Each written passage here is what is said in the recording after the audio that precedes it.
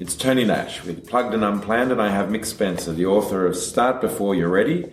And we've had a great first week, and we're now excited to dig a little deeper. I think one of the things as I listened to Mick in that first session, and maybe it may or may not come through, but one of the things is that I think both Mick and I would suggest listening to his story that he's probably had to overcome more than I did. But we all have to overcome, and we all have things that may be our reasons for why we wouldn't succeed, and we've all got that. And yes, I was never good at that, or I wasn't good at this, or I wasn't good looking enough, blah blah blah blah blah. We all have it. But the point is, and I think this is what's exciting about talking to someone like Mick, as young as he is to me, and older as he is to you, who is listening potentially, is that there's no excuses. You can set your mind on something and really make something magnificent if you put your mind to it. So we learned about your 4 Ps. What are some of those other kind of things, those important things in your toolkit that you talk about that you want to share?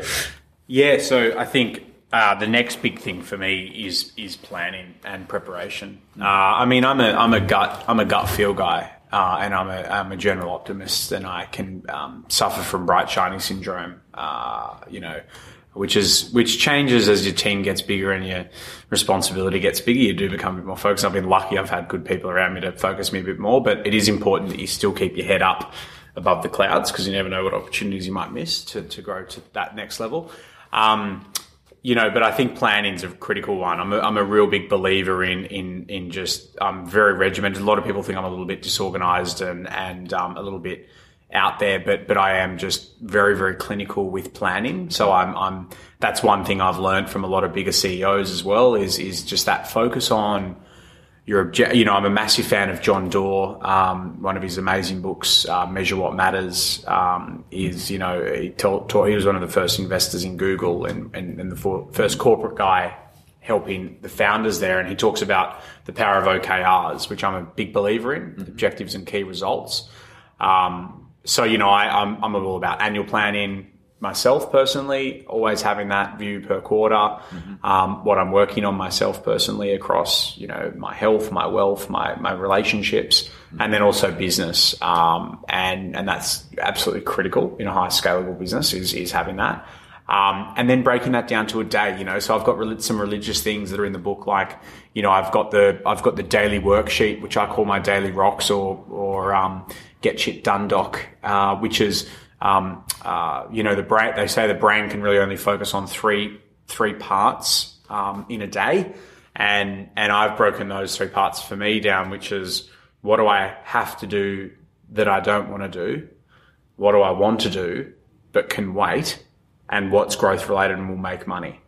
And so what I do every morning by 7 a.m. is I actually write down, I've got a PDF I've made myself, and there's a draft in the book, and people can download that actual PDF. But I write that down. It helps me not be as overwhelmed, and it helps me break down the big picture to bite-sized chunks, but it also, it's my accountability measure. As we have busy jobs as CEOs, and in today's day and age, I think everyone's got a busy job, but whether busy's smart is a different question. And what I've found is that's really helped me lessen overwhelmingness, is having the rock solid daily list that I religiously do. I look at it each night. I tick and cross. There's a tick and a cross box next to each thing. It's not digital. It's therapeutic. I write it by hand with pen. I have an iPad version, but I do personally like actually writing it with a pen. Something mentally that says you're getting stuff done. I think the big thing, the other big part of the book is, planning and focus. As I said a bit earlier, I touched on a little bit, it was about networking. So, you never know. An early mentor, Hap, who actually wrote my foreword, Hap was the founder of one of the largest adventure apparel businesses on the planet, the North Face. And Hap said to me, Mick, you'll never know what conversation will lead to the next big thing.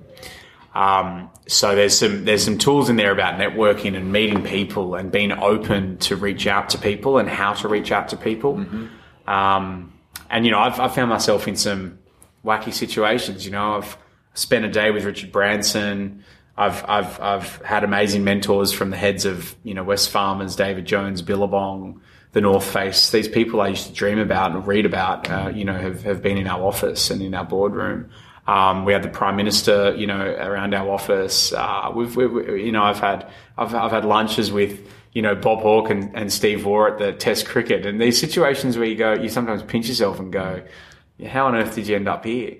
But it's, you know, it's about networking and people, and that's the day and age we live in. And, you know, so what I didn't get from my academic levels, I was able to get from, you know, emotional connection to people. And there's a lot of inputs there around people and never giving up. You know, you said it earlier, it's no excuses.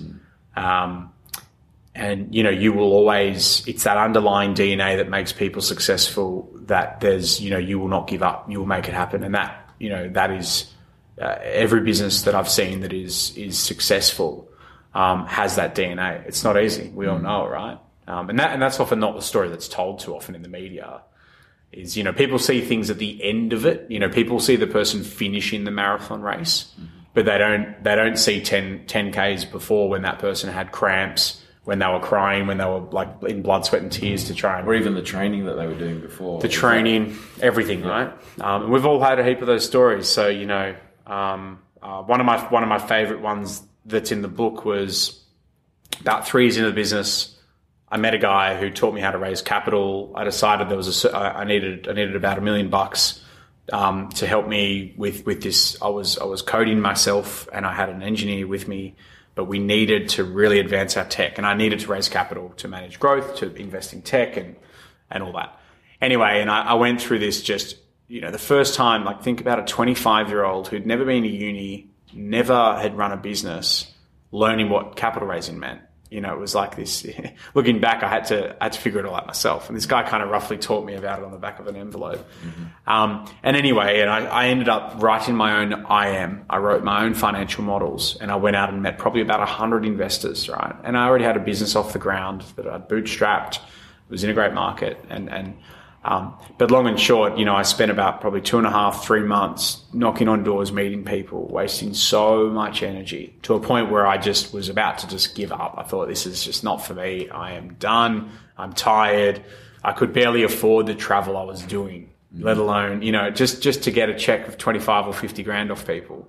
And, you know, there's a story there where one morning I was on an airplane, and it was early in the morning.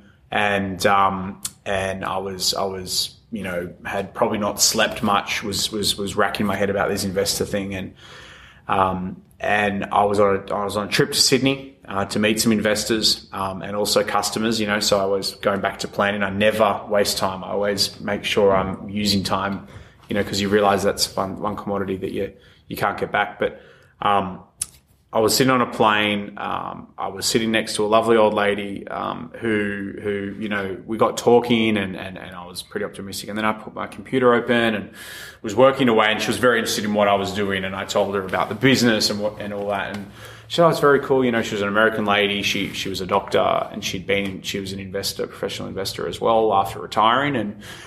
And I didn't think much of that meeting, except for, you know, it was a great conversation. I told her what we were doing. She obviously built a lot of trust in me. And about 2 days later, I was at the end of my tether, literally about to just either shut the business down or wind it back and just try and keep building. And I got an email from her. She got my card and she said, you know, "Hey Mick,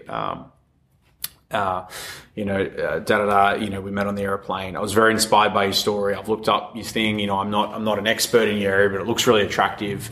You know, by the way, if you ever need any capital, let me know. I'd love to invest in your business." And I met up with her for a coffee the next day. She cut me my first check. Didn't even do any due diligence. She just trusted me. And, you know, she's become a multimillionaire off her investment in the business. And just an amazing lady who's been great to know. But it was a really good story about people and never giving up. People, be open. You never know who you're going to meet. So yeah, that was one of the amazing. I think we're only halfway through our 1 hour time together, but I think pretty sure that most people have already kind of navigated their way to the Booktopia website to put an order through for this book, and although it has been sitting in my office, I won't say on my desk, but man, I have got to read this as well. And that's interesting because I am twice your age, so there's still a lot for all of us to learn. To the point, I think, which is very interesting for me. My son is 15, my stepdaughter's 13. It's the kind of thing I need you guys also to know this as well. So there's a lot of stuff that you're talking about. Yeah. So for parents or grandparents who've got teenagers or young adult 20-year-olds. Yeah. This is it's about lighting the fire, which obviously you've done. So that was where the passion came from, like I wanted to inspire the mini me at school who maybe was a little bit quirky, or even the person in their 20s who, and originally, like, it's been interesting feedback since the book's been live about, I think since about early December or late November. And every day I'm getting Instagram, LinkedIn messages from people. And I'm really surprised in the demographic. I mean, you'll see there's people who have endorsed the book, like Mark Ward, who's managing director of Officeworks. We've got head of Wesfarmers, head of Billabong, some big corporate hotshots, and they equally love the book because it is helping them re-inspire people within the business as well. Because it's not just about starting the business.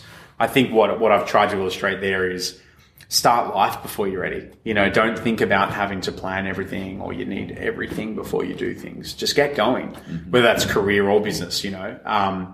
But yeah, the younger, I think there's a massive issue that I see with education, and I believe that it's about inspiring younger people to spend time figuring out what they really do love, and putting them in an environment where they can do that, because they're not going to know straight away, but putting them in an environment where they can do that, giving them support. And it starts with parents. It starts with the people they're around.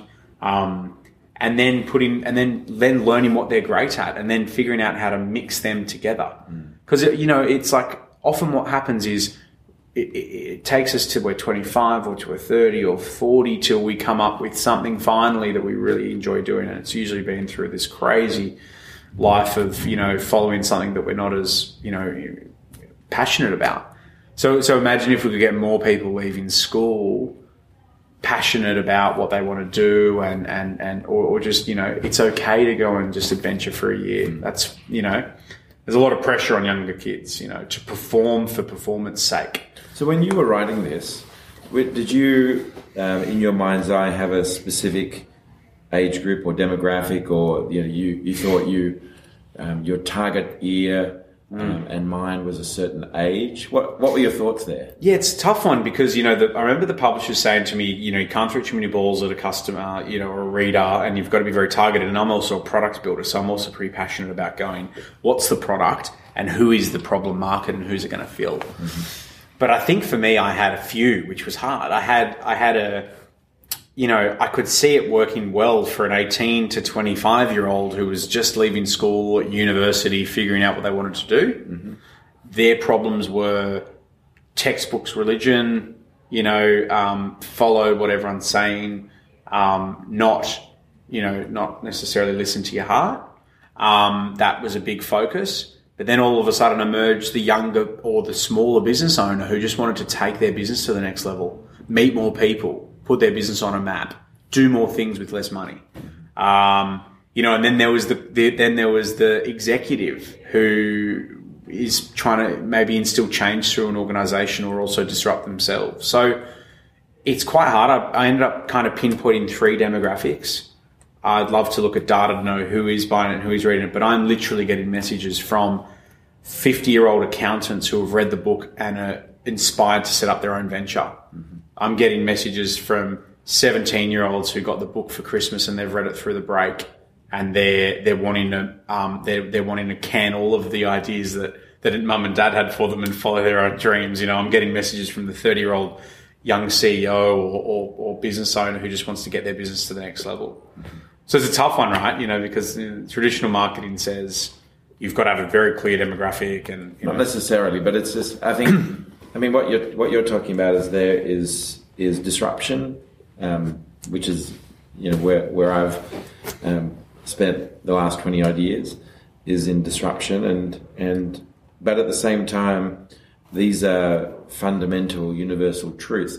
And not to say that, I don't know how well it goes down in the home when I read Mick's book and Mum and Dad, you can go and get stuff because I'm not going to do that degree. Like they might have a dartboard with your face on it. But you still can take these what you were talking about earlier in terms of applying yourself and your methodology around writing down what's the priorities of the day. That habit can still be taken into a medical degree, correct, or a legal degree, and you can still apply that same level of dedication to whatever you are passionate about. And look, and as I said, I am definitely not anti-university. In fact, there's universities taking this book on as we speak for this year ahead for their entrepreneurship degrees or their business degrees. I'm not anti-university. I'm anti not finding your purpose or finding why you're here. Correct. And that's the focus where, there are some things we have to go, if you want to be a lawyer and open a law practice, you've got to go get a degree. You have to do that. If you feel that getting a business degree is going to help you become the best importer of coffee beans possible because you love coffee and you love building, farms of coffee, then that's what you should do. But as long as you're doing it with intent. And that's the kind of the helper, So it's definitely not to say, hey, everyone drop out of uni, go start your own business. It's more saying, how about we open our eyes to what's possible? And I'm just only one of many, many stories of people who, weren't necessarily run of the mill academic textbook, tick tick tick. And I've not by any means made it. I'm still on a massive journey, but I've been able to at least build a life I love, build something I'm passionate about, and in there, and one of the for some of the younger listeners who are into dance music, one of my best mates, two of my best mates who actually endorsed the book as well, are some of Australia's top ARIA award winners at the moment, Peking Duck. They're a very, very famous DJ group. And we went to school together, and it was me and Adam were the ones who our science teacher was kind of kicking us out of class before we even entered because we were just disruptors. We were just wanting to challenge the way a bit and didn't fit the mold, But that's okay. They've gone on and done incredible things. They're 28. They're multi-ARIA award winning, platinum records times 10 and so it's that should be nurtured by teachers as well. So of all the people that you've met Richard Branson, which most of us haven't, and all Bob Hawke, who has left a lasting impression or something that you go, ooh, that was, that they are successful, or they are have a presence that is tangible, that you were able to walk away from and go, oh, I'd like a piece of that. Is there any? Yeah, look, I think it's I've been lucky. I've met so many amazing people. I think it starts with, I definitely say my father is actually one of them. And I'm lucky he's still alive. He's just sold his business. He's got a bit more time on his hands, but Dad instilled some really basic fundamentals in me early on, which was never let fear stand in the way. Whatever you do, be the best, and just have a go. Can you just, for the listeners, I didn't read all of your book, but I did see there was a great son-father story there at the beginning about the $50 and tell people about what that day. Yeah, so in my early teens, back, so painting the picture back in last week's section, I was around that 13, 14, 15 age where I had a real lack of confidence, and it was a bit of a I was really just a bit of a short, fat kid who wanted to sit on the couch and go on the internet, you know, and I wasn't the hypey, energetic guy I am now. And, you know, Dad wasn't, you know, Mum and Dad both said to me, you know, you're getting out of the house, here's some money, get on a bus, and we don't want to see you for 12 hours. And I was shit scared, you know, completely just, no, I'm not going, I mean, gone on a bus now, there's no problems. But looking back, I was so nervous, you know, and I had a bit of money, and they didn't want me back, so I was out on my own. And they kind of kicked me out of home for the day. They said you are going, and we don't want to see you, we don't want to hear from you. And I caught a bus, and then I caught another bus, and then I caught another bus, and I just ended up going around my town, and I just ended up just nervous, just constantly nervous. But I came back pretty pumped up, actually. And it was my first touch of being thrown in the deep end. And that's a good feeling. You know, one of the things that I always try and do is do something each day that scares me. And, you know, I'm not perfect. Not every single day that happens, but I love that level of being uncomfortable and pushing yourself, you know, and I think that life isn't about going and doing massive things, you know, and then waiting and then doing it again. I think it's this constant short iteration of constantly pushing yourself in your job, pushing yourself in relationships, pushing yourself in travel, adventure, whatever it is, you know, and I've always been addicted to that. You know, I've done Ironmans with 7 weeks training and have never done a triathlon before, you know, and really stupid stuff, but fun, you know, and you finish it and it's a amazing thing. Or getting on stage with Richard Branson in front of 5,000 people for 3 hours, you know, like just completely so scared and nervous, but the thrill of it is, you know, awesome. So yeah, so, you know, but I'd say going back to people, look,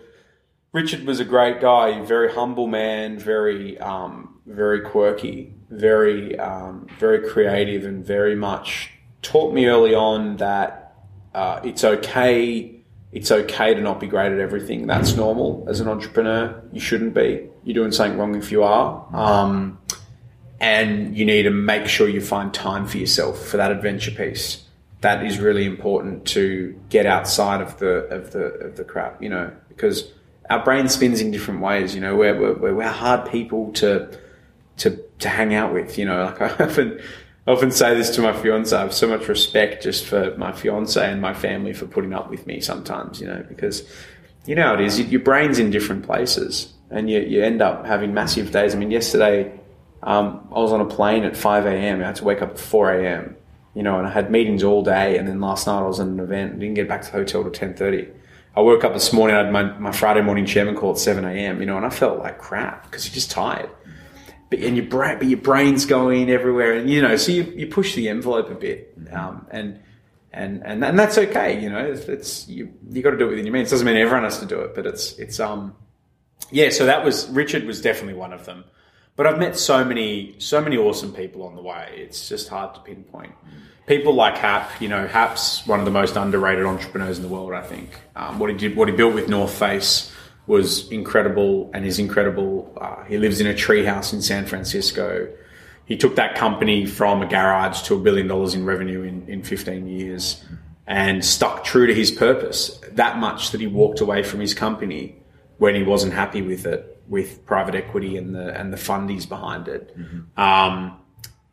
He has an amazing story, and he's got an amazing book called Conquering the North Face, an adventure in leadership.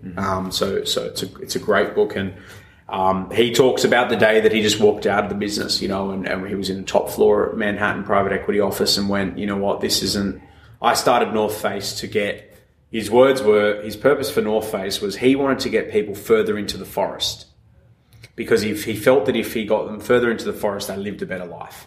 So he started, you know, manufacturing lighter weight tents, you know, made of recycled airplane aluminium, you know, taking parachute material into jackets so people could be under the rain. But he just one day went, you know what, I've now got these people involved in the business. They don't understand adventure like I do, and I'm walking out. It's not my purpose anymore. But yeah, I've been very lucky, and I've got people in my business that I look at, my chairman, my key staff, and a lot of staff like that have amazing stories and that inspire me as well, What a great place to end this week's session. Thanks, Mick. We'll see you back in a week's time. Thanks for listening to the Booktopia podcast. Don't forget to subscribe to us on SoundCloud and iTunes. And if your eyeballs need a workout, check us out on YouTube at Booktopia TV. And don't forget, for all books featured on this episode and all episodes of the Booktopia podcast, head to Booktopia, Australia's local bookstore, at www.booktopia.com.au. Thanks for listening.